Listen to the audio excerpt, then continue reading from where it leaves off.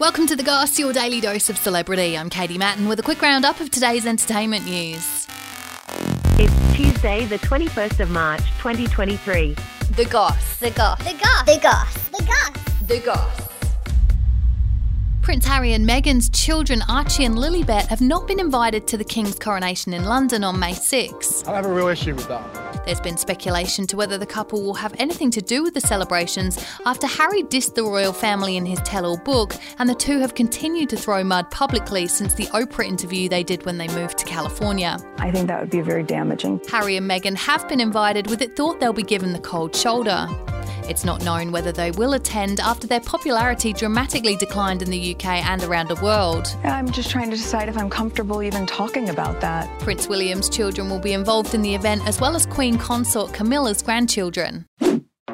Demi Moore has posted a video of ex-husband Bruce Willis wishing the actor a happy birthday. The video shows him with his family blowing out candles on the cake, with them celebrating him turning 68. He's kept a low profile since being diagnosed with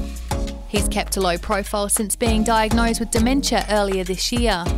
Last year, he retired from acting after being told he had aphasia, which is a disorder that affects the ability to communicate. He was then told the disease had progressed and was given a diagnosis of frontotemporal dementia that doesn't currently have a treatment.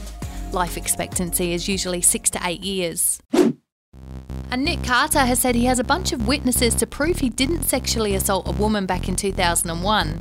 The 43-year-old Backstreet Boy has filed legal documents claiming the charges are factually impossible. Shannon Ruth is asking for $30,000 in damages, accusing the singer of giving her alcohol on his tour bus, forcing her to perform oral sex and then raping her when she was 17. She also claims she contracted a sexually transmitted disease from the assault. She said she met him after standing in line for an autograph at a concert, with him saying there was no autograph line that day. He doesn't believe she was even at the concert and is counter-suing for $2.3 million, which is loss of earnings due to the allegations. Follow us, like, rate and subscribe wherever you get your podcasts, and that's The Goss for today. See you again tomorrow. A Podshape production.